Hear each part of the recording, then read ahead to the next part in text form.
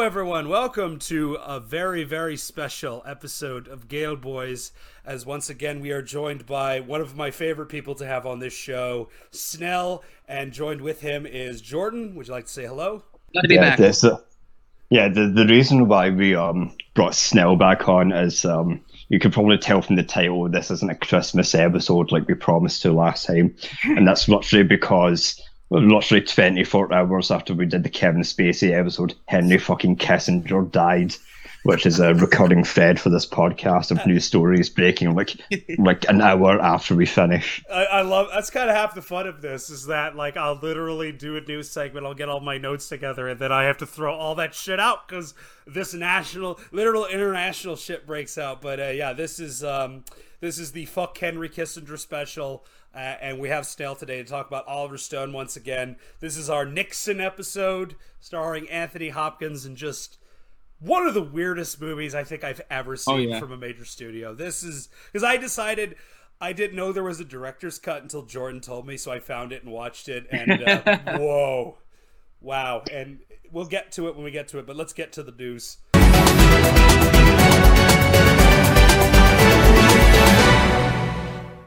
Go f*** yourself.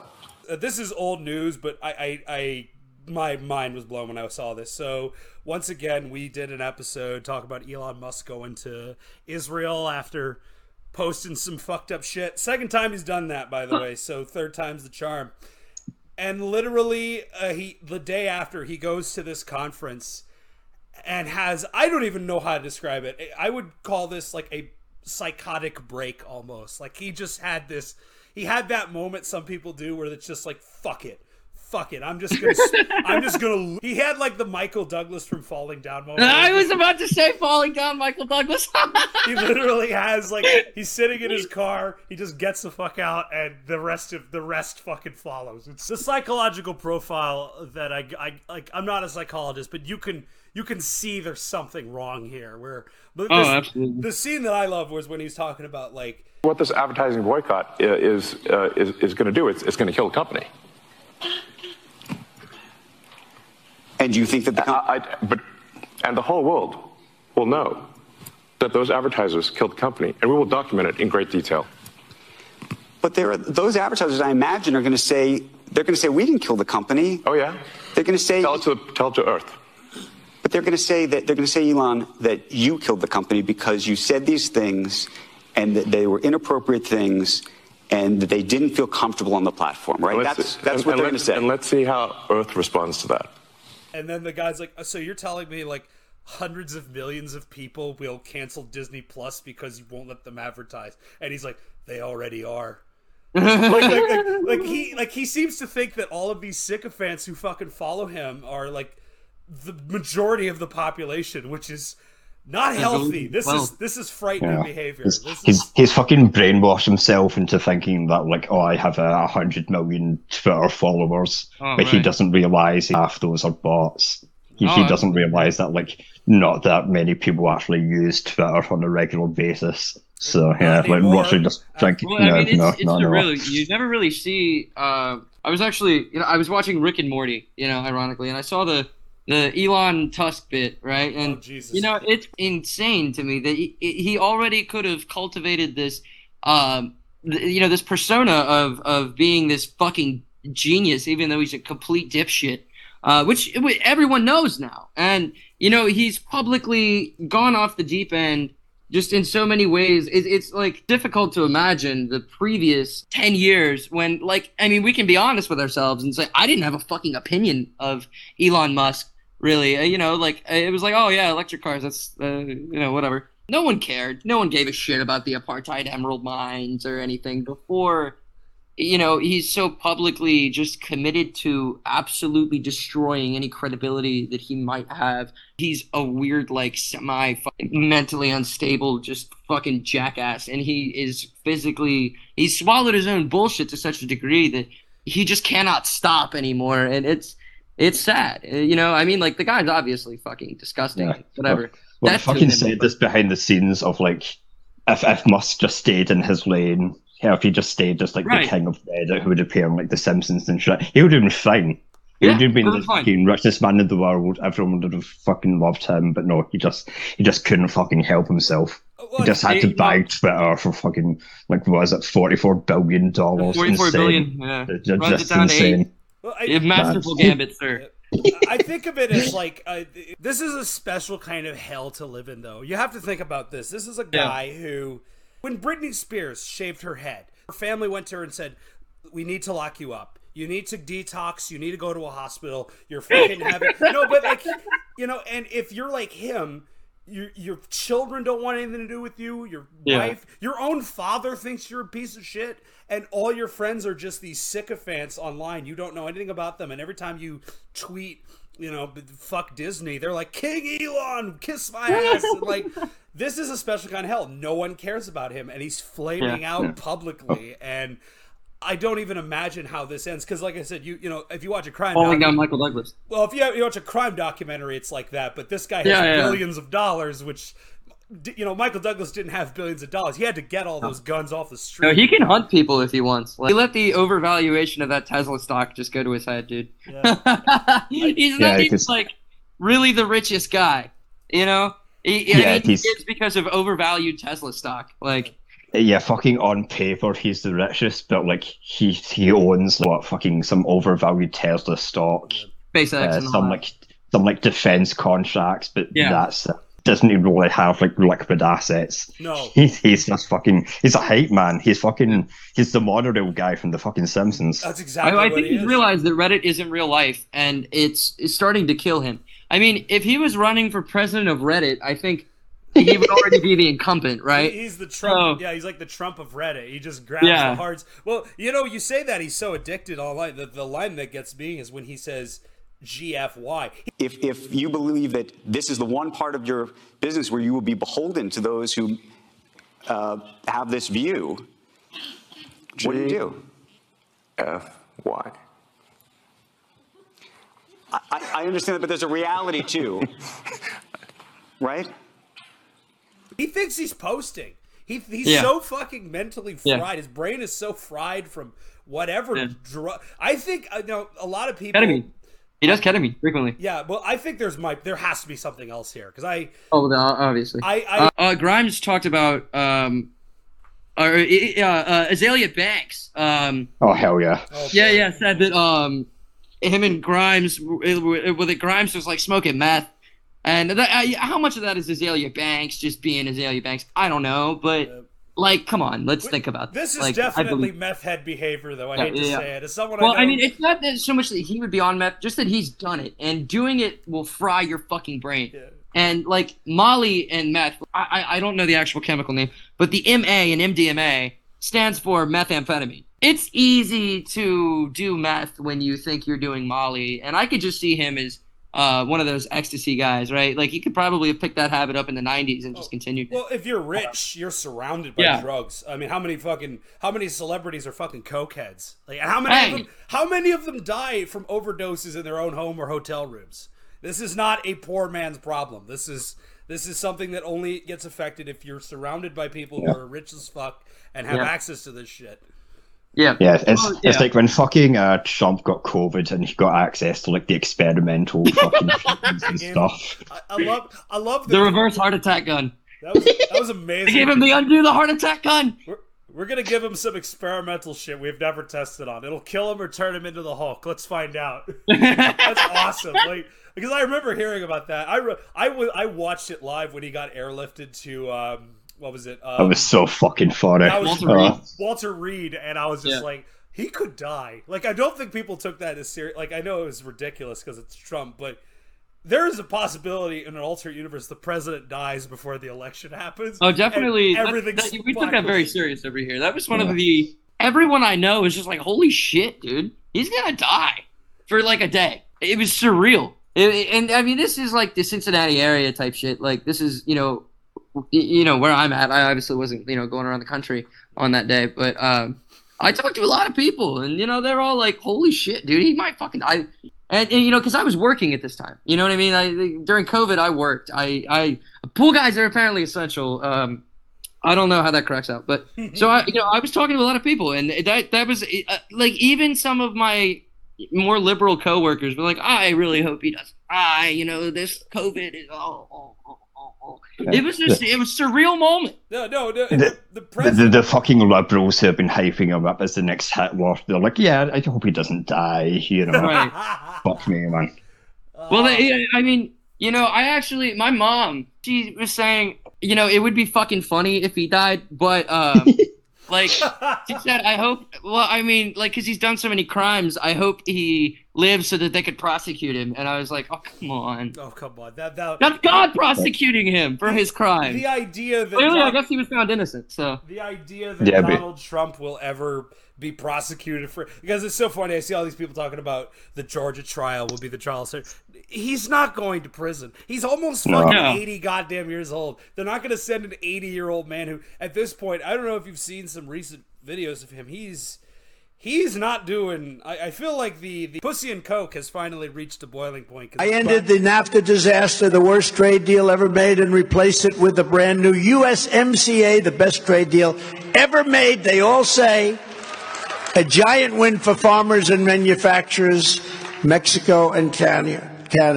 He looks like wet and dry at the same time. He's like a fucking hunk of meat that's been left out too long. It's insane, man. We used to have a theory. I think this was like almost a year ago that he had syphilis. Like he's like Al Capone near the end of his life. He just had syphilis and just lost his. I want a version of that shitty Capone movie from a few years ago, but it's Donald Trump instead of Al Capone, where he's just. Well, you're not talking about the De Niro one, are you? No, I'm talking about. I'm talking about the Tom Hardy one, where it's just. It's just a psychological horror film with a rich guy hallucinating like scary Louis Armstrong. I want that with Trump, but it's like Tucker Carlson. This should be Oliver Stone's last movie. Like we've had JFK, we've had Nixon, we've had W. Trump should be the last one. I was thinking about this recently. Can't do a Trump movie because oh god no. Trump is like, this has nothing to do with politics. He is not relatable in any way to a normal human being. He would have to be like an eldritch force. Like you'd have to do a movie about like Rudy Giuliani's fall from grace, and you never see Donald Trump in person. Maybe you get a few phone calls, but you would never actually see him because he is so not relatable as a human being. Like you'd have to find. Well, I mean, who's going to play him? I mean, the best that SNL could do, and I mean, SNL is SNL, right? But just the logistics of making that movie, I feel like it just wouldn't be.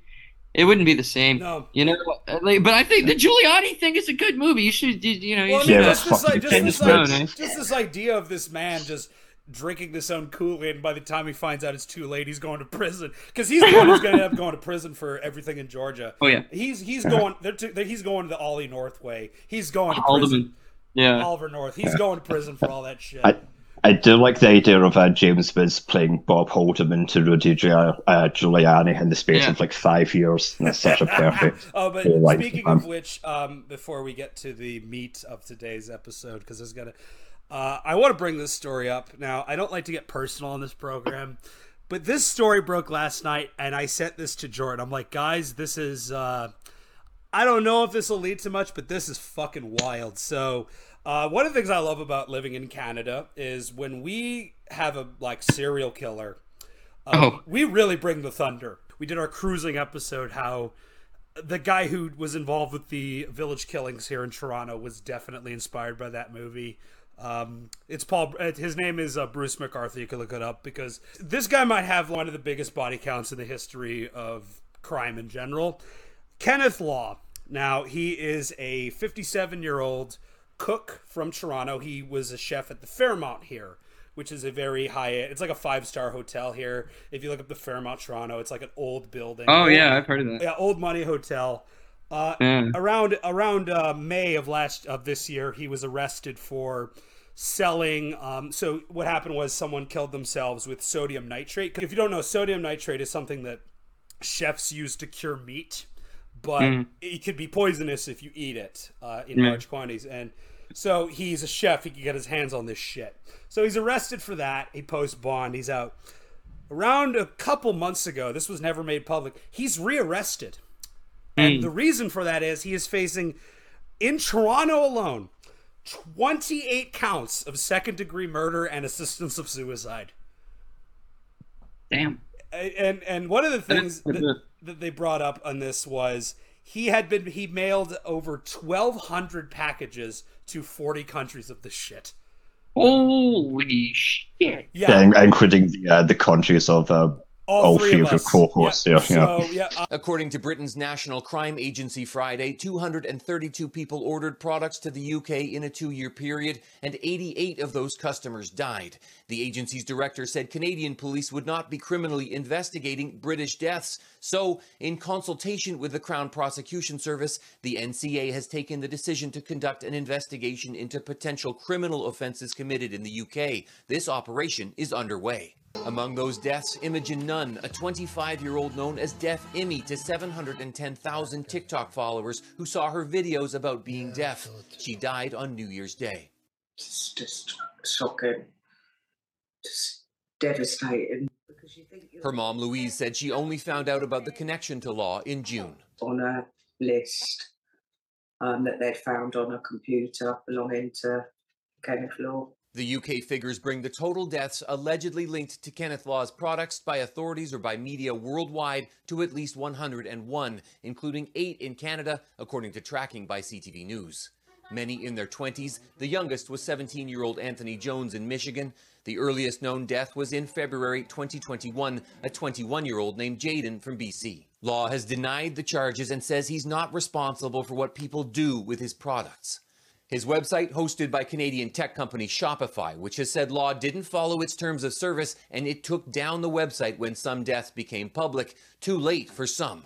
If we were talking about a high street shop, it would be shut down immediately and the owners arrested. God, I guarantee my countrymen have killed more of each other. This is going to be a huge thing when this eventually gets taken, because I know in the UK right now where, well, you're not from the UK, but in that general vicinity where Jordan is, he's. I don't like to think that I'm in the UK right now. I'm in my headspace. I'm somewhere totally different from where I am right now. Apparently, he's looking. There might be 88 deaths that he might be related to with his products. This guy. This is gonna break internationally because like FBI's involved, the British government's involved, fucking New Zealand's involved. They found a guy from New Zealand who had contact with him, but like. Oh, he's fucked. Oh, he's getting life in prison. Like in this country, we're pretty like slap on the wrist. Like, yeah, you killed that person, but you're okay.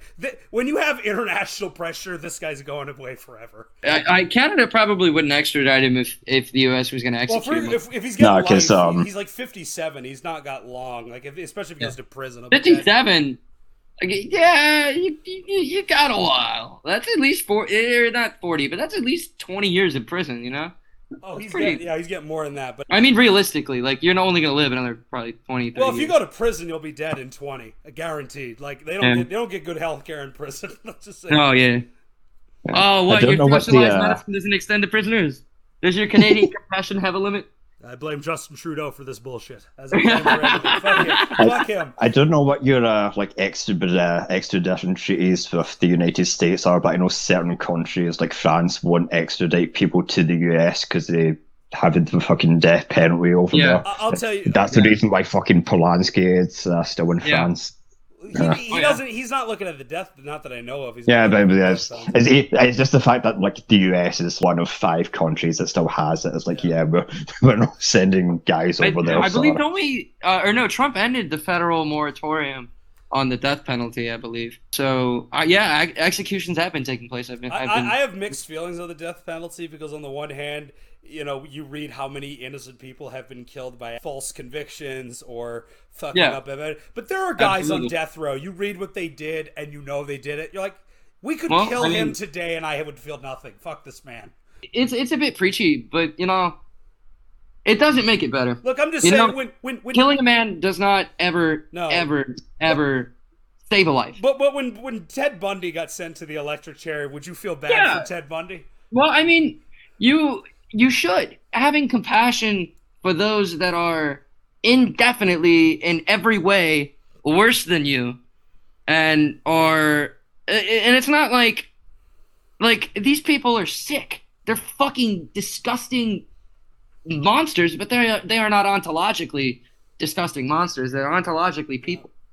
So our compassion for people is meaningless if we absolutely disregard it at the first sign of something that is permissible to disregard it for. Because when you put up these, the only way to absolutely and 100% keep that is to always have compassion in your heart for people. And war is, obviously I believe in people's war and everything that entails, but I will never applaud murder by the government for a crime. No, it's wrong. Because you can't do it without accidentally getting. You can't. It's impossible. If you're going to presume mass executions, then you will kill innocent people. So the death penalty is also kind of redundant because, like, Jeffrey Dahmer got in prison by some psycho. Yeah. So Right. it's just like, it's I mean, you could always throw a psycho in Gen Pop, and just for a day, it's like gravity. If you shit into the air, it will come down on you. So. If you die in prison, that's one thing. But if, like, George W. Bush, who has, like, the highest fucking execution rate of any president, does it, it's like, there's it doesn't really matter if it's like Ted Bundy or something. It's like, this is questionable. Majority of those people that were put on, like, to death were like, they were mentally ill. They were mentally ill. Were fucking So most of them were just, they shot and killed a cop due to a drug bust. Like, no actual, like, I'm talking about, like, the vile. He didn't even. Touch and I mean, that, but even then, it's a sort of meaningless posturing to a masculine ideal of, like, violence as retribution for violence, and that kind of thing it's like, these people are bad, but I don't know, if you've ever made a man bleed, and I mean, like, really bleed, even for something that he might have deserved, then you can see that there's no justice. No, it makes you feel good, and that's what's bad. It's a sort of mass psychosis high that we get pretending that we are the benevolent protectors of the weak, when in fact the United States fucking government and every other capitalistic or really even otherwise government are not moral arbiters of divine retribution. Alone, I would argue myself that right rests with God. We're about to get into it, but fucking Richard Nixon killed like 3 million people. Right. He just like bombed fucking like the entire like of Indochina into oblivion. Maybe the death penalty should be rethought here. Fucking Henry Kissinger's like, Mr. President, I think we should kill all the Chinese people. Throwing them in a rat-infested hole. Look, I'm not saying that they gotta be in fucking jails like you guys have. I'm talking jails worse than we have. I'm talking fucking like Venezuela, La Culebra. No, I agree. I don't think we should kill them, but like, it's my emotional thing. That's why I said that. Yeah. It's like, because there are people in my country, and I know, and especially in the UK as well, or where Jordan lives, where you have these guys, they live cushy. Like fucking Paul Bernardo's a child murderer, can order fucking pizza. Are you kidding me? Yeah. Like, fuck off. Oh yeah. That is the thing of this is purely emotional, like that fucking grinder killer that killed 4 teenage boys. It's like, when I first read that, it's like, he should die. He should be like put to death now. Absolutely. That's the thing. I mean, violence is a very visceral thing, and it affects people viscerally. I mean, you can watch a fucking movie where people get shot. You're like, you gasp and shit. Like, I hope they get that guy. Well, my favorite thing, and before we transition, my favorite thing is when I watch a movie with my family, and people can get shot, stabbed, raped. They kill a dog. Oh my god, they can't handle it. They gotta walk out the fucking room and shit. That's my favorite fucking thing. Like, because not the dog. My mom can't watch John Wick because of that scene. I'm like, you realize he like murders all of New York for that thing, right? There's a reason for this being here. Well, dogs are like the ultimate outsiders looking in. It's like fucking Independence Day when the dog like naturally avoids the giant death flames. Millions of people eviscerated, but the dog escaped. That's all right. We can lose all these. They're New Yorkers, and they're the most like they deal with the thousands of screaming fucking disgusting tourists. I'm gonna stick up for the fucking cabbies here and say, go back to your fucking country. No, I'm just kidding.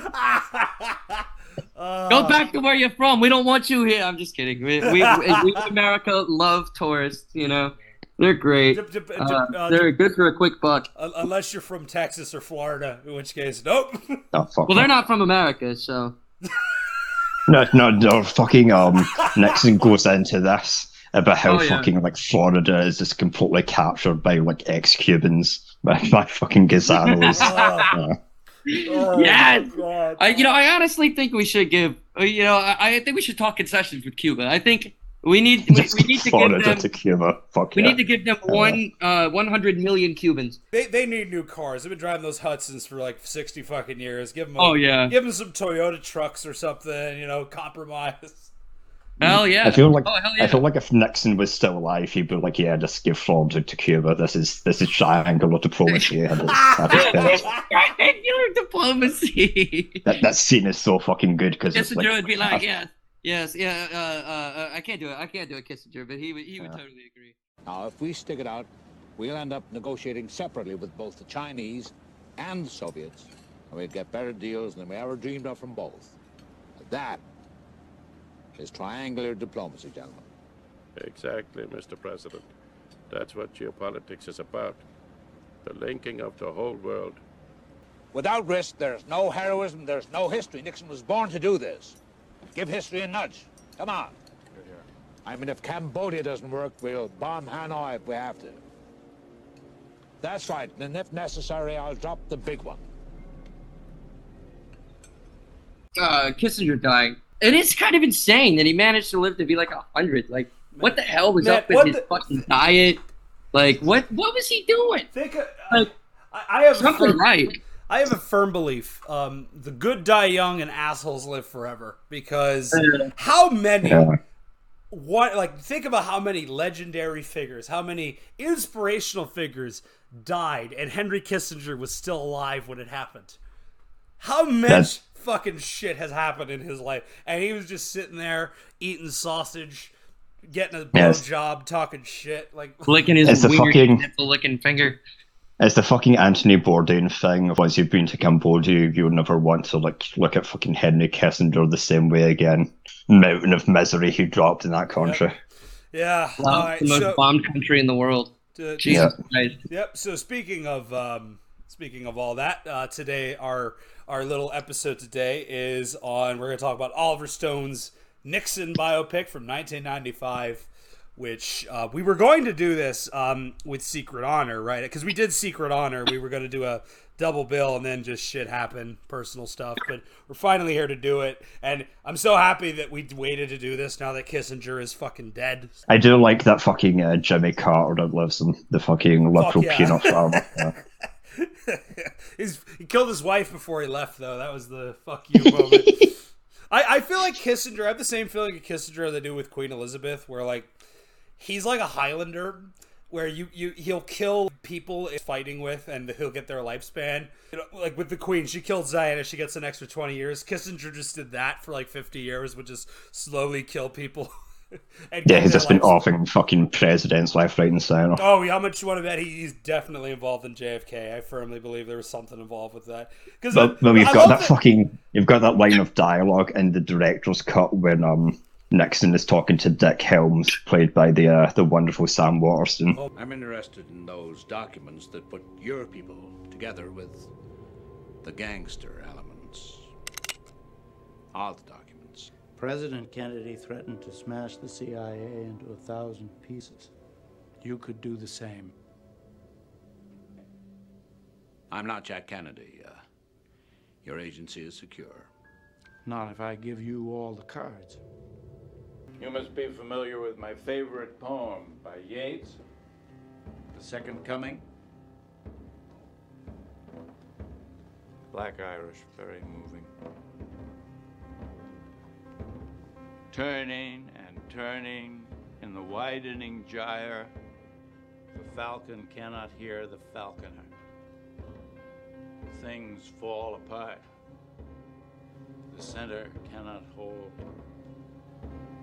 Mere anarchy is loosed upon the world. And everywhere the ceremony of innocence is lost. The best lack all conviction. And the worst are full of passionate intensity. But it ends so beautifully ominous. What rough beast, its hour come round at last, slouches toward Bethlehem to be born? Yes. You're not meant to know about that. This scene is not in the theatrical cut, which is the version I saw when we were prepping originally. So I finally got to watch the director's cut. It's 3.5 fucking hours long, by the way, which is long. But this movie, there's a reason I don't care that it's so long. Excuse me, because we'll get into it. But that Sam Waterston scene where the music is swelling, it's like horror music is playing, and he's talking all this insane shit, like saying stuff but not saying it very cryptically. It's awesome. Because we'll get into this. One of the things I love about, you guys touched a bit of this when you did JFK, but I have a theory of why, like, JFK is like, say what you want, it's crazy, it's nutty, but it's coherently put together. Oh yeah. This is just like a fucking dream sequence of it is. It's fucking crazy. And I think I know why this movie's structured like this. I was talking to Jordan off mic when we were prepping this. Right before this, he wrapped Natural Born Killers. Oliver Stone did. Oh, yeah. Now, if you know anything about the production of that movie, he lost his fucking mind. Oh, yeah. But I was telling him, so if you don't know anything about the production of that movie, he shot it on like multiple different formats. 35 film, black and white, 16 millimeter, 8 millimeter, early digital, fucking animation at one point. Really? And the amount of time it took to put that movie together. I've never had anything like it. We would sit there on the set and we would go, I'd go Super 8, he'd go no 35, we'd flip a coin. And, you know, you'd start shooting, you go, oh, wait, we've got to get at least this part in the 35. This one line, we've got to get into that. And that's the kind of work we did on that movie. We worked very much off of, it was a sort of, I would state that it'd be closer to a Jackson Pollock for us. Yeah. There was just spread it on the canvas, let's go.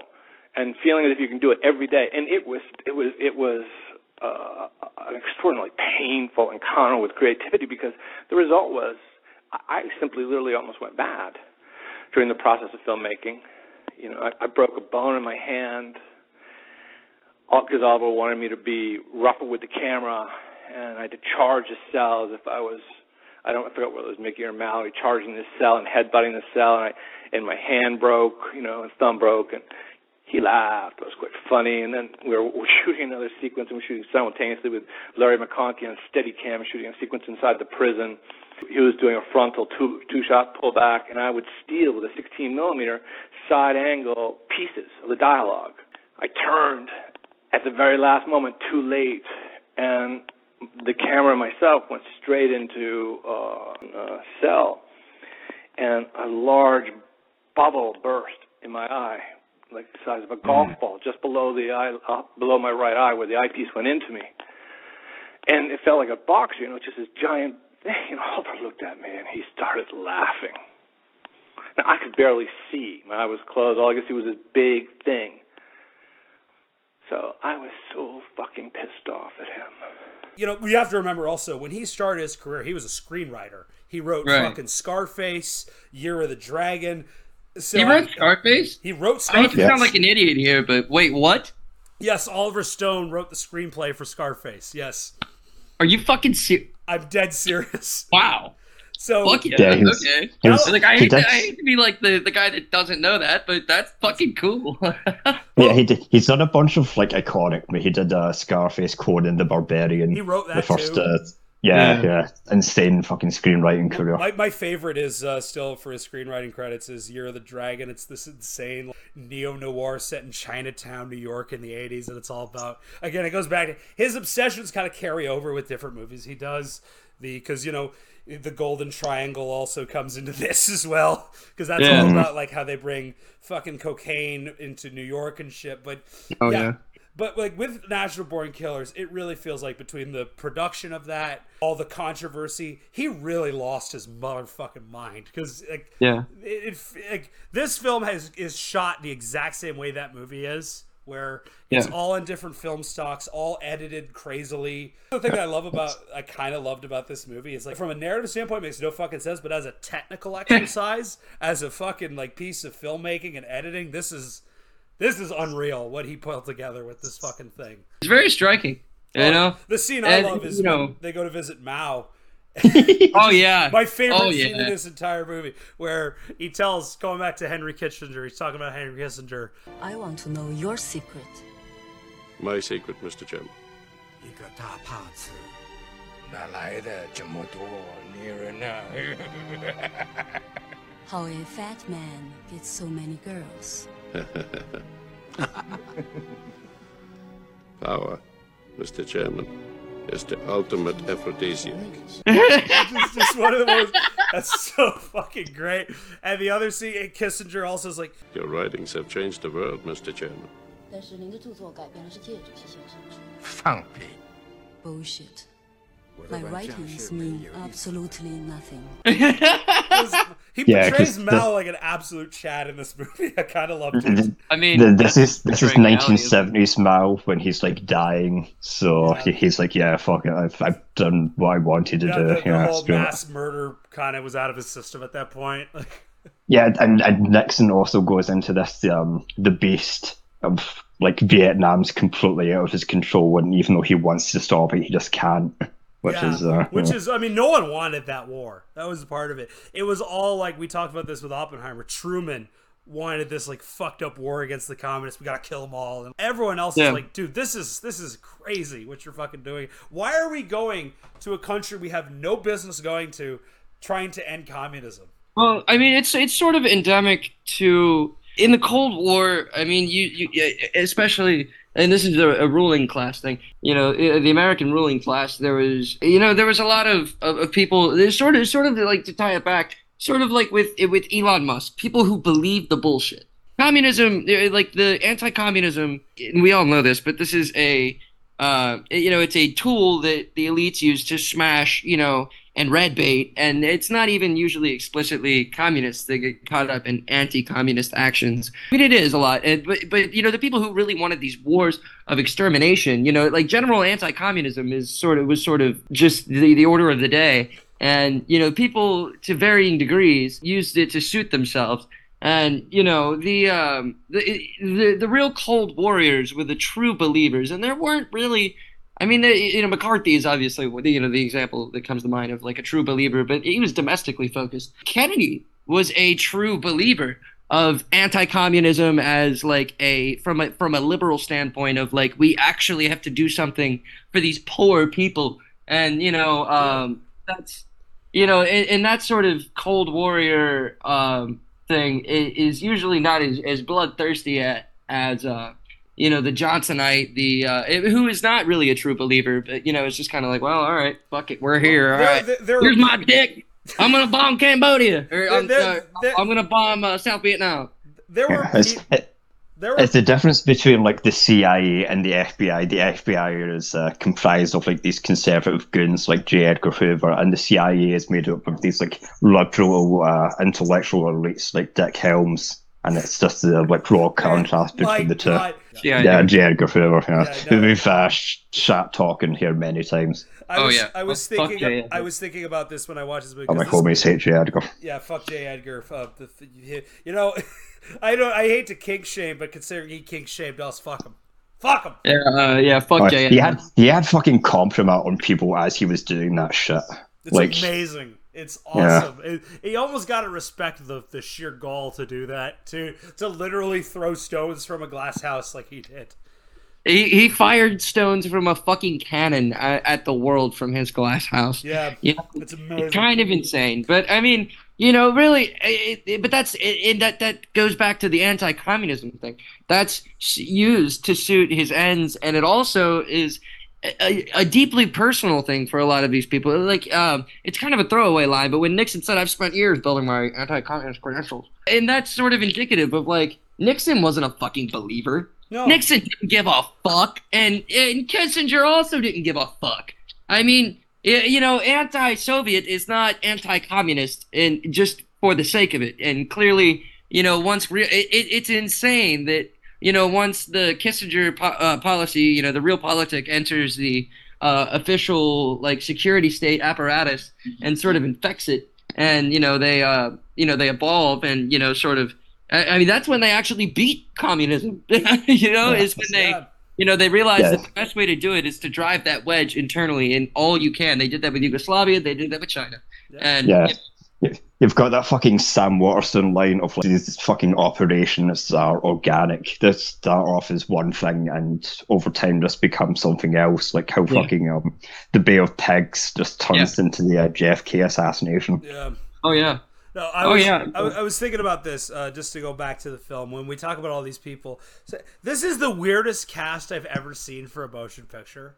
Because, no, I'm not even kidding. Like, you have Anthony Hopkins as Richard Nixon, which was an insane choice. It really is Dream Nixon. I would say though he gets the mannerisms down perfect. I'll give him that. He goes full fucking hog. We talked about Secret Honor and who fucking does Philip that again? Baker Hall, who doesn't look like Nixon either. He doesn't do an impression. He doesn't wear makeup. Hopkins is like full Nixon here. He's got the teeth. He's got the fucking nose. He's doing the constantly. Have you seen Secret Honor, Snell? I have not. Oh, you need to watch it. There's a scene where Richard Nixon looks at a portrait of Henry Kissinger and yells at him. What the hell are you looking at? Fucking Kissinger, you Judas son of a bitch. You wrote that I was praying for guidance after the Watergate on the rug that the Shah gave me. Wait until Deep Throat tells the American people the truth about Dr. Shitass. Yes, Dr. Shitass took a fortune from the Shah, and how you and the other guy fixed the Shah up in New York with a bunch of nice young boys. That's right, Henry. Deep Throat is going to strike again, and you are going to get yours. I made you, and I can break you. You slimy, two-faced, brown-nosed, ass-licking Kraut son of a bitch. Yeah, it's one of the greatest. Like, it's on YouTube. It's for free. I'll probably post it on the show notes because it's for free until fucking YouTube takes it down. I don't care, but it is like for me the ultimate Richard Nixon movie. This is pretty good too, but like that is like it because they bring up Bohemian Grove. They bring up his like I could have beat fucking Kennedy. I could have done all this shit and.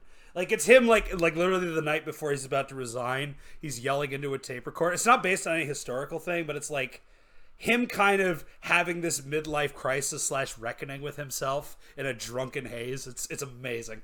Well, that sounds fucking phenomenal. It is awesome. I'm absolutely going to do that as soon as I'm finished here. We have a whole episode on it, and it's fantastic. Oh, well, then I'll watch that after I watch the movie. Yeah. It's the, like, our Nixon movie, whereas... This movie is good and Hopkins is good as Nixon, but it's weird because there's not that many Nixon movies now that I think about it. There's one with Kevin Spacey where he's like hanging out with Elvis played by Michael Shannon and like some other like, two others. Yeah, and there was like a low budget movie they did with Kevin Spacey playing Richard Nixon. I'm still debating which one of these men is worse. Probably. Yeah, well, they nailed it, didn't they? I hate to say it, I'll probably go Nixon. I don't know if Nixon's molested any kids. Like, at least not publicly information that we know of, unless you dig into some shit. But fucking Snell and I were talking behind the scenes of, like, Nixon's probably the most boring president. He's just this like dour grey fucking Quaker asshole. I think when you like on the surface he is, but when you really get into his like weird psychology, his family life, and what he was dealing with when he was president, there's such a I can see why he's fascinated people. Like if you've ever also read Frost Nixon, that's one of the few other Nixon movies out there where they bring up the myth that he called Frost like the night before an interview and said we should kill those motherfuckers, because that's one of my favorite themes about Richard Nixon. He would get drunk and threaten to nuke countries. North Korea is the very famous one, which that's odd. I wish Donald Trump had that credit other than just going on Twitter shit posting. Like that's way more fucking exciting. Well, Trump also did that, but he was just like begging for votes. Yeah, he was just like, if you find a couple thousand votes for me, it'd be very good for both of us. Meanwhile, fucking Richard Nixon is just like, actually, we just bombed the shit out of them right now. He's like, we'll just fucking, we'll bomb Cambodia, we'll bomb Laos, we'll bomb them all. We'll fucking use the big one on fucking Hanoi. though, like, fuck you, suck my teeth. He's just such a bitter, misanthropic individual. And, you know, I feel like that, you know, that is effectively captured. And that's what I like about Oliver Stone is he never, like, I have my opinions of Oliver Stone. I think he, you know, his son's a fucking sovereign citizen. I don't know if you know that. Oh, dude, he went on InfoWars and I watched it, and it's one of the most, like, how the fuck can you be Oliver Stone's son and believe any of this shit? It boggles my... By the way, that's my dream. We talked about, fuck Trump. I want Alex Jones to be Oliver Stone's last movie. That whole psychodrama has got to be awesome. I definitely, I could see that. But, you know, it's hard to, when these figures are existing in not only the modern era of, like, constant high definition recording, but, you know, proliferation of said recordings on mass media all the time. You know, not only is it in, like, already the visual zeitgeist, right? And it's embedded in, like, recent cultural memory to such a degree. And also, there's such a Alex Jones and Trump are such like spectacular figures. You know, they are. Alex Jones, I listen to a lot more InfoWars than you guys do, like, because I find him like a Paul Schrader protagonist. My favorite video of all time is when, I'm not even kidding, like, Paul Schrader would do it because that video, I'm sure you've seen it, where he is sitting alone in a dark room. Someone's recording on this fucking single camera. He's like, I wish I never fucking met Trump. Part of me, the selfish part, wishes I'd never met Donald Trump, wishes that I'd never met Roger Stone. Because unlike previous things I'd done that were game-changing, those were just time-space continuum reflections of the third big change I was going to be involved in. And that was bringing Donald John Trump into Austin. So I'm going to say that again. I said Austin into office. Because you guys are actually really good questions. This is going to be a really good thing, but I'm going to say it again in a minute. Let's drink some of this Armani. I'll try to say it. Because it's the truth, and I'm just going to say it, that I wish I never would have fucking met Trump. I wish it never would have happened. And it's not that the attacks that I've been through. I'm so sick of fucking Donald Trump, man. God, I'm fucking sick of him. And I'm not doing this because it's like I'm kissing his fucking ass. You know, it's just like I'm sick of it. Like, having this, like, rare moment of self-reflection that humanizes this man who you cannot humanize at all. And I find that so compelling, like, because I do. I'll say this right now. I've seen episodes of a show where he did like an AMA. He got drunk randomly, like blackout drunk, and then started crying that his wife was getting custody of their children. She goes on TV and she says, Alex Jones hates women. Alex Jones attacks children. And she sits there with no soul, like nothing matters. They call you an unalloyed racist. And then I sit there and I put up with her saying that to me, but I did nothing to her. That's why she can't be beat, because she doesn't have a soul, Owen. You can't beat somebody who doesn't have a soul. You can't beat somebody who doesn't have a mama or a daddy, who doesn't stand. She doesn't have God with her. What would you say if she were here right now? I'd say nothing. I'd say, you go on air and you say I attack children, and you say I hate you, and you say I want to destroy you, and you say that I'm attacking children, and you don't show the proof. You're this corporate whore who sits up there with all this power, and you think in the final equation, you have turned me into what you say I am to steal my soul. So how does it feel when you get up every morning and you read the shit about yourself every day, then you look in the mirror and you're not that person? That must be a big disconnect between the hate and the authenticity, right? You're right, Paul. It is a big disconnect. Because I've known you 20 years. And all we're trying to promote is freedom.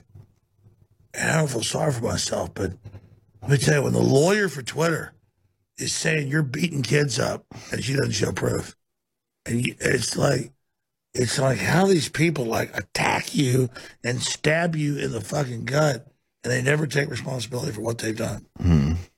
Why do they hate you so much, though, Alex? What is it about you that they hate?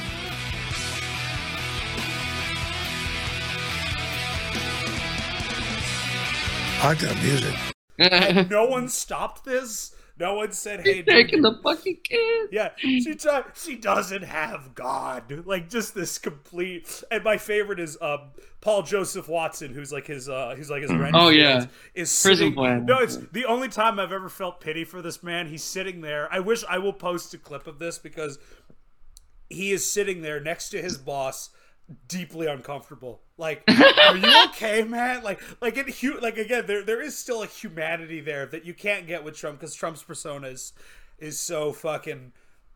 Like I blame QAnon for kind of destroying like whatever, but some presidents can have that persona, like Nixon does in particular, and like everything you can read about him, like the Quaker family shit and his relationship with his mom. The fucking flashbacks to his like brothers just dying en masse because. Say whatever you want about Nixon, he has like a somewhat sympathetic character, but what he goes on to do is just completely fucking evil. No, it's right.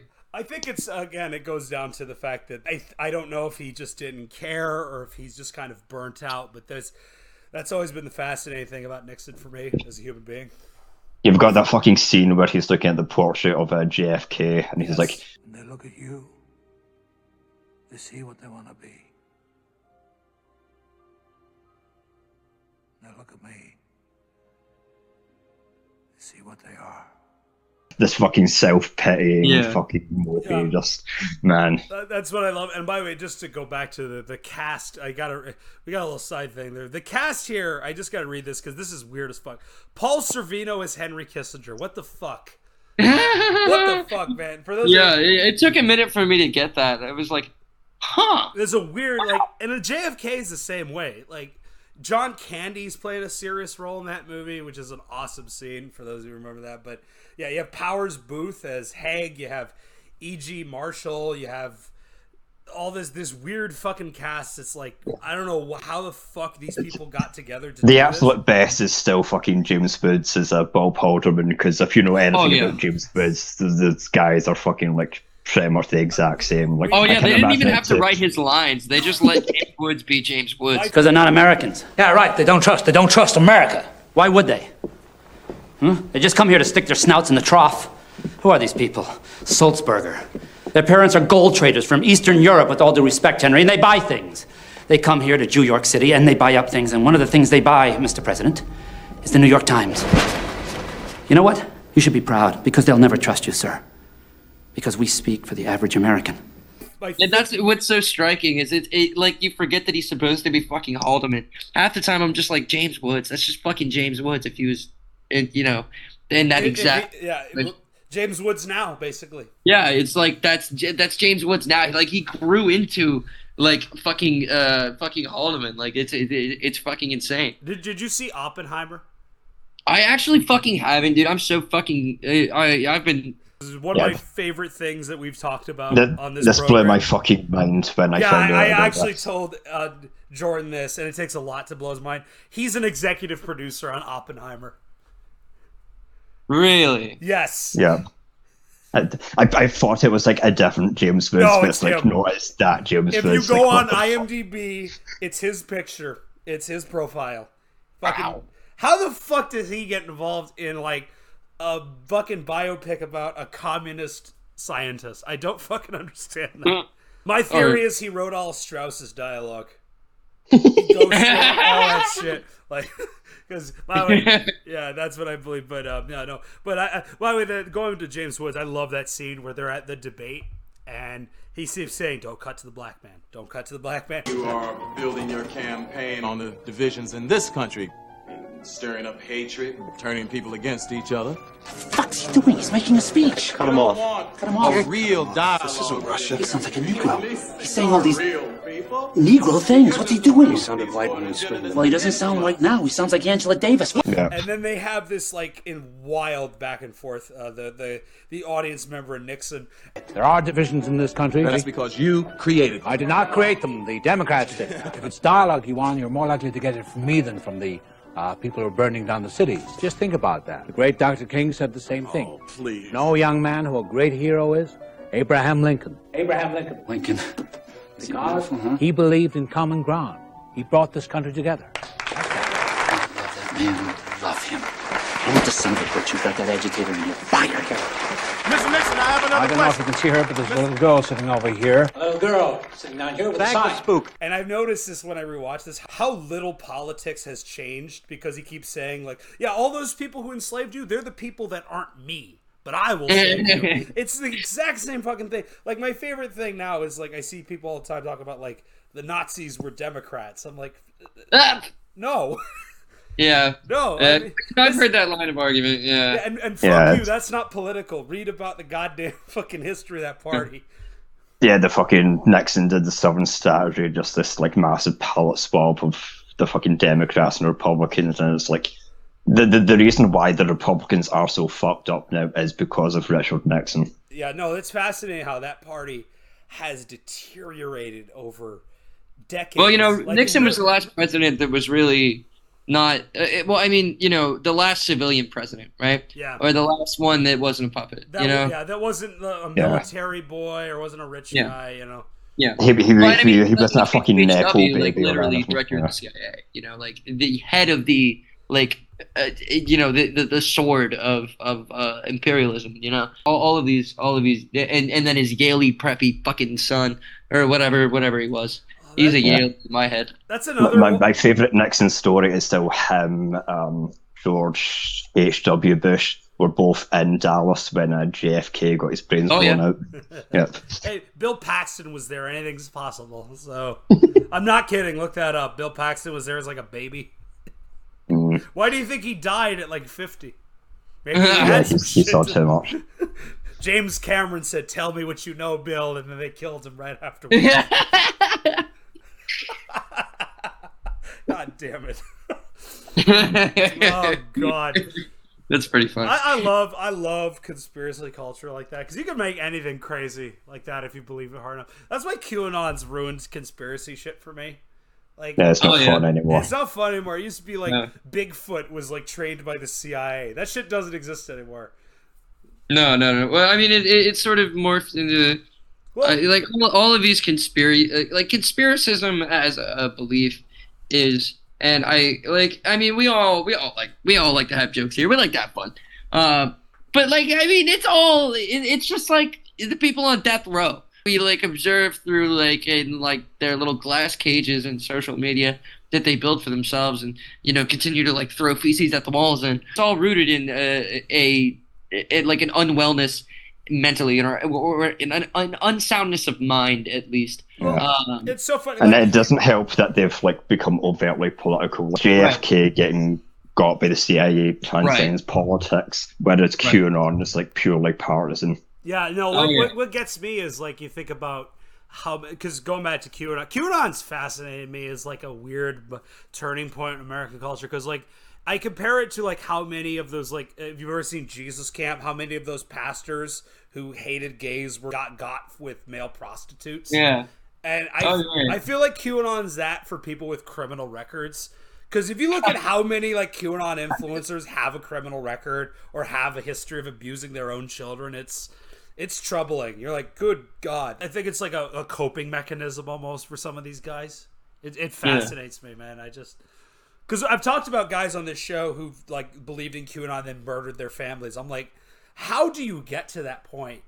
From a through line from fucking Pizzagate to I don't get it. I don't fucking get it. Well, I mean, it's a sort of false consciousness that reaches critical mass and it explodes at everyone. And, you know, I mean, this sort of insane mental illness that is just pervading, and I mean, especially in the case of QAnon, like the whole lizard people thing. It's not like and not all of it is like a Jew thing, like, and I'm not defending lizard people as like a concept or whatever, but like that early 90s sort of strain of like alien stuff and It's the end of history, so we get stuff like the X-Files and Men in Black and stuff like. Yeah, we've transcended politics, so something has to fill that void. Whereas now, like, it's just devolved into QAnon. I was saying that it was a sort of reaction to like like you said, it's like, well, the communists are gone. There's no. Like, American culture really sort of politically kind of whatever. Like, things are good, so politics doesn't matter. That's the American way. But QAnon is, I think, an inversion of that, and it's like it's an alien. Like, it's been injected. It's not an organic. It's not organic. It's not. It's actively abetted at high levels of authority, and it's being used as a way to. Sort of, well, I mean, and we know that people in positions of authority, especially the FBI and other law enforcement agencies, but principally like the FBI, are active in encouraging domestic terrorism. It's sort of political, it's being weaponized against the left or liberals or whatever, but it's also a sort of, it's self-serving in a way that it will induce mass.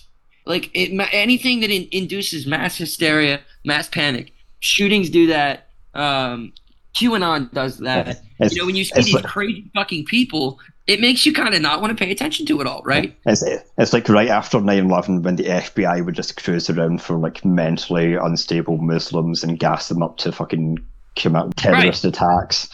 And it justifies their inflated budgets, which in turn justify their inflated salaries, which keep them at a comfortable level of living. So a lot of this is, I mean, they are acting from a class perspective. They're acting according to their class interests, but they may not necessarily be conscious of that in a political way. They too are sort of imbued with this false consciousness, but it's not of the mentally unstable variety. It's of the consumerist, like mass. What they want is it's the split again between the cold warriors, the people who fucking believe, the true believers, the people that are really like, about the shit, and the people that are just like, I really fucking boat. You know what I mean? The Cold War. The Cold War never ended.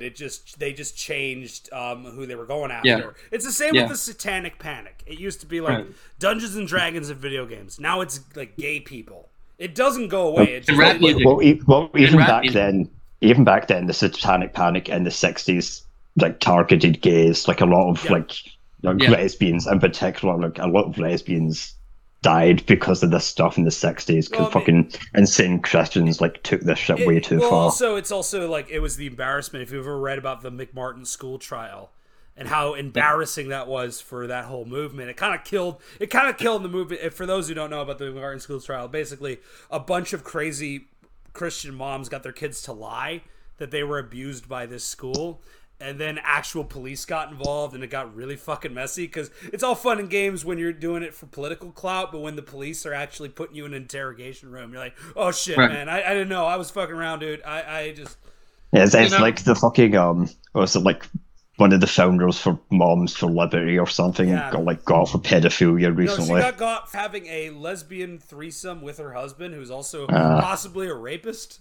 Well, okay. Well, see, that's the only part that's like, because I mean, hey, I'm all not to do my own horn, but I mean, hey, we've all been there, right?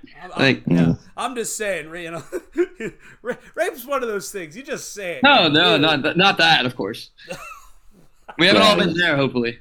No, hopefully not. I assume that we're all in like company here, like so. We'll draw the line at threesomes. Anything beyond that is like I'm just saying, as soon as 4 or more people, that's too much bodily fluid for me to handle. I gotta leave. I'm sorry. I think once you go beyond like 3 people, that's too much. It's like there's too many hands going on. I mean, like involved with you personally. That's too many. That's too many. But there's an atmosphere there that it's kind of like, all right, well, cool. This is kind of like It's like I'm like a very competitive person, right? And I'm like if I'm playing pickup ball, I'm the guy that's like going fucking hard, like fucking fouling people and shit. Like, you know what I mean? Like, I want to win. So I'm looking around. I'm like, all right, like I gotta do better than this guy. He's looking at me like, what are you looking at, motherfucker? You just. It's just that fucking scene from Eyes Wide Shut, but Snell's in the robe with the mask, fucking tackling people. It's definitely, and it's weird. Like, I definitely would not want like to be. And obviously, let's assume that at these rich people parties with orgies, they're not with children. And let's assume that we're all consenting adults who want to be there and whatever. It's like, it's not weird. I still wouldn't. That's not my bag, baby. The one time that I've done that it was like a dingy apartment. Like it's definitely it's all about environment, and I feel like poor people and rich people do orgies very differently. Yeah. And the poor people orgy kind of thing is way cooler because it's usually just kind of like a, well, all right, fuck it. Like, I picture that's the fucking thing about Eyes Wide Shut is like you're going through all this just to have regular sex. What? Why? For me, I picture it. I have a vision in my head, and I must share it because it's vivid. I picture the poor people orgy to look like the scene. If you've ever seen the South Park episode, They Took Our Jobs, where they create a mountain of men fucking each other. That's what I'm picturing. And then I'm picturing like in the rich people orgy, it's very like, all right, everyone to get in the missionary position, and they do it in like a conga line of like people, and like rows. There's a whistle. Rows of 10 and shit, like either missionary or reverse cowgirl, one of the two. Or it's Brian Usner's Right in Society is just a documentary that was like fusing with each other. By the way, that is the ultimate depiction of rich people depravity ever put on film. Brian Usner's Society, for those who've not seen that. Yeah, fucking, I would love to do like a Halloween episode of that because this was like, yeah, rich people are literal aliens who suck blood from people. Literally, if you've not seen this movie, Snell, there's a guy who his face infuses with his asshole, so he has to spread his cheeks to talk. It's one of the most insane visuals you'll ever see in a movie. That sounds fucking tight, dude. It's brutal. No pun intended. It's awesome, but it's disturbing. It's fucking disturbing. That is disturbing. Jesus Yeah. Christ. Speaking of disturbing, my favorite scene in Nixon is still Nixon's doing the fucking round table. This is like right before Watergate hits, and he's like he's got like his entire cabinet around him. We're going to prosecute the hell out of Ellsberg and anyone else who wants to leak, and that means any one of you here who crosses the line, I'm personally going after them, okay? The permissiveness of this year is over. The belts are coming off and people are going to go to the woodshed. We're going to fight just as dirty. This is sudden death, gentlemen. We're going to get them on the ground, stick in our spikes and twist and show them no mercy. So, starting today, no one in this room talks to the press without checking first with Mr. Haldeman here. And that means we're on a complete freeze on the New York Times, CBS, PBS, Jack Anderson, and the Washington Post. Mr. Haldeman is the chief high executioner from now on, so don't you come whining to me when he tells you to do something. That's me talking, okay? And if you do come to me, I'll be tougher than he is. Anyone who screws with us, his fucking head comes off. You got that? Well, thank you very much, gentlemen, and good day to you. I love that. I love whenever that like those are my favorite moments of this movie is when Nixon's just going off or like my personal favorite just little Nixonism is when the transcripts are out and they're editing. Look, Nixon can't say that. Well, you did say it, sir. Never, I didn't say that. I never said that about Jews. Makes me sound like an anti-Semite. Well, we can check the tapes again. No need to check the tapes. I know what I said. Look, you lost your mind. Nixon can't... Look, Al, Nixon can't say this. Niggers. Well, I can't say that. We could delete it. We're doing the best we can, sir. Well, it's not good enough. Well, would you have us black it out, sir? Oh, we could. We could write expletive deleted. Can all these goddamn... Jesus Christ, Al. Jesus. Mr. President, don't you see that all these deletion marks in the transcript make it look as though you do nothing but swear? And he just fucking looks at him, and just that fucking look is like, tight. Oh, it's so great. I love it. That's one of those things I love, that everyone wonders what the Watergate tape, the missing minutes were. I really do believe it was just him being racist or dropping some prop. Yeah. Like, he said, look at this, what I said about the Jews. I didn't say that. I know what I said. Look at this expletive about black people. He's like, I didn't fucking say that. It was either him being like a massive anti-Semite or him just saying like, yeah, we tried to cure the Cuban government with the Bay of Pigs. Because that's like the way the movie kind of implies that Nixon just like says something he shouldn't have, and that's why it's not in the official record. By that point, is the pressure was hitting him, and then the stress of the, you know, I could possibly go to prison for this shit. And I do like the White House plumbers. Ed Harris in the film plays Howard Hunt. Yeah, it was originally going to be Bob Haldeman in the original casting. But James Woods just slips in there and gets it. Well, I mean, he ends up, which is funny because if you know anything about the White House plumber, the whole break-in at Watergate, how bad it was planned, how much of that shit was just like, they left shit like out in the open. Like, it's almost like they wanted to find this shit. Like, well, that's the theory, that the CIA was just tired of Nixon because he was like going over their head with China, and like fucking Gordon Liddy and Hunt were CIA guys. Like when they got caught, they just admitted, yeah, we're with the CIA. So that is the theory that Richard Helms is like, yeah, fuck it. He was involved with the fucking Bay of Pigs. Howard Hunt was involved with the Bay of Pigs. Like, it's not like he didn't have stock in this shit. Like, that's why. Which, I mean, the way you say that, the CIA, it makes me think he's like America's Caligula. They did this because there was no other way to get rid of him. It was either, you know, in this case, frame him or do some stupid shit on his name, or kill him and his whole family. Like, that's the scene. Yeah, the two options we have here. Well, you know, it's always an option among, you know, like for American presidents in the deep state. I mean, or at least it always was. I mean, they're all criminals, especially like in that brief, let's say Wilson on, you know, like World War I on, you know, you have like the U.S. operating internationally, and you know the.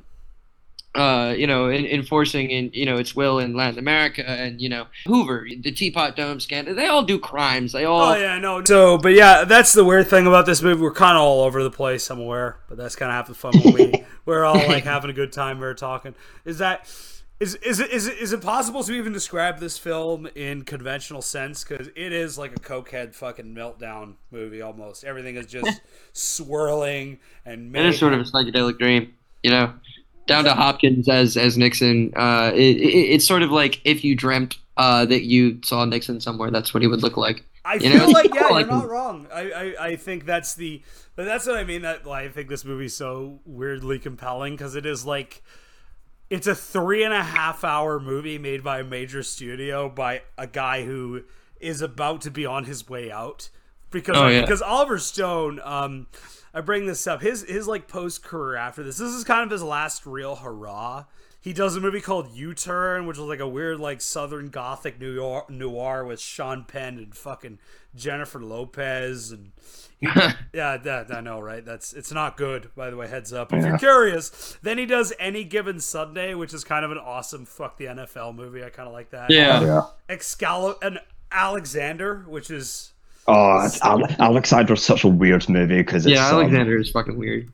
There's like 5 different cuts of that, and in each one, like Oliver Stone's like an inveterate homophobe, and if you see like any of the Bob Hoskins, J. Edgar Hoover stuff, you can kind of get that. Well, I mean, also I feel like he edits it based on where he is politically at that point. He's done like 5 re-edits of this movie in like for the last 20 years. He does that, yeah. But that movie kind of put him in for a while because he does W, which we talked about, which was it's a very like, I don't want to say bland, but it's very like conservative movie. It's not as compelling as it should be. He does World Trade Center with Nicolas Cage, which is another playing it safe movie. But the movie I love that he did like in his post weird Hollywood exodus is Savages. You guys ever seen this movie? No. It kind of came and went. It is his attempt at like a Tony Scott movie. Everything is just lit in neon. It feels like he's trying to go back to Natural Born Killers because there's like a lot of that where like intercut with like weird conversations about how the American government makes the cartel situation in Mexico worse. It's Benicio del Toro raping a woman and then cutting a guy's head off with a chainsaw. You're like, holy fucking shit. Oliver Stone there, objectively true. He is like, he's up there with Jim Cameron in terms of like all-time like great left-wing directors. Oh, he's like, yeah. the way he'll portray his politics is insane, but he's like objectively correct on like nearly everything he's put out there. Savages, if you can get past all the insane sexual and physical violence, how the fuck did this dude get $45 million from Universal to do this? Awesome. He fucking bombed on purpose. It's like, fuck it, I will never do another studio film again. Let's fucking go out with a bang.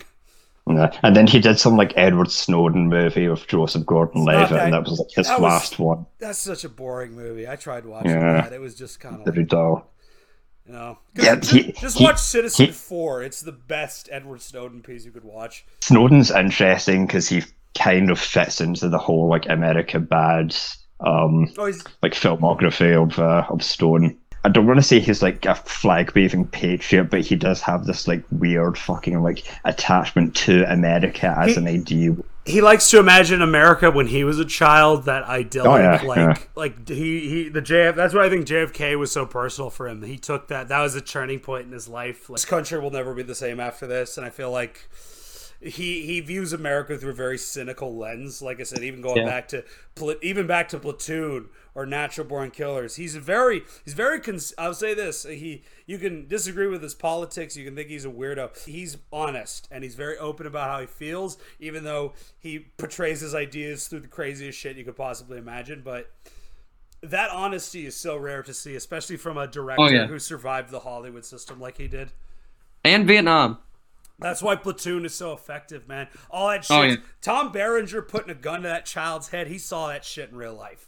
Oh, yeah. That's well, based you know, on shit he saw. I've interviewed a lot of Vietnam veterans for, an unrelated project that I'm working on, and they all share, when, there are obvious exceptions, but, I think a lot of them have a very cynical view of not only just like the country as an entity, like the people in it maybe, but also of the government that represents it, of any of them, and the idea of a very sort of nihilistic attitude is very pervasive among Vietnam veterans. Well, and you think about what they did when they were there and how little changed. I mean, it is that, but like that doesn't really, as a common denominator, bind all of them together. Not all of them. But and not even because I'm sticking up for them is like, oh, well, they didn't all do that. But I'm sticking up for it because the fact that most of them didn't want to be there. Yeah. Yeah, exactly. Well, I feel like it doesn't really explain the psychosis the psychosis there, but the nihilism there, because it's not necessarily it's a reaction to more the ugliness. I think that the 60s in general was a very it was a time of upheaval, and it was ugly. It was beautiful, but it was ugly. And Vietnam is one of the ugliest parts of that, and I feel like a sort of a thing that really ties all of it together is the idea of having no choice in your life, in anything, because at any time you're at the mercy of a couple doctors, who will deem you physically appropriate, and then, a ball getting picked, and then all of a sudden you're knee deep in fucking mosquito-infested fucking malaria water in the fucking Mekong Delta with fucking people you've never even seen shooting at you, being in some stinking fucking hot jungle in a tent, cooking gruel for fucking people that are getting fucking murdered. Like, I think it's all a very, like, I don't think necessarily, because I mean it certainly was a war of aggression, a war of aggression, but it was certainly not a war fought entirely by aggressors. No. It was a war that chewed up and spat out an entire generation of young men. And it's no different than what happened in Iraq, and the exact same fucking thing happened. Well, that's the thread that I'm actually exploring in the project, and as a consequence, I've also been interviewing Iraq a few Iraq veterans. The main difference is the draft. Like Vietnam was the last draft war, whereas Iraq was purely voluntary. Vietnam was like a turning point for the American deep state. It was like, we've lost this war, and we've also lost like an entire, like a whole generation of people. Like, because you have Vietnam not going well, we have Watergate. Nixon's the first president to get impeached.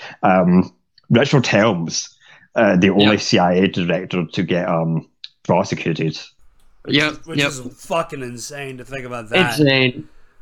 One time in history, a CIA director actually faced some fucking consequences. God damn. Oh my god, the fact that the fucking the Dulles brothers, and see, then I'm like, I've talked about the death penalty is something that I vehemently oppose.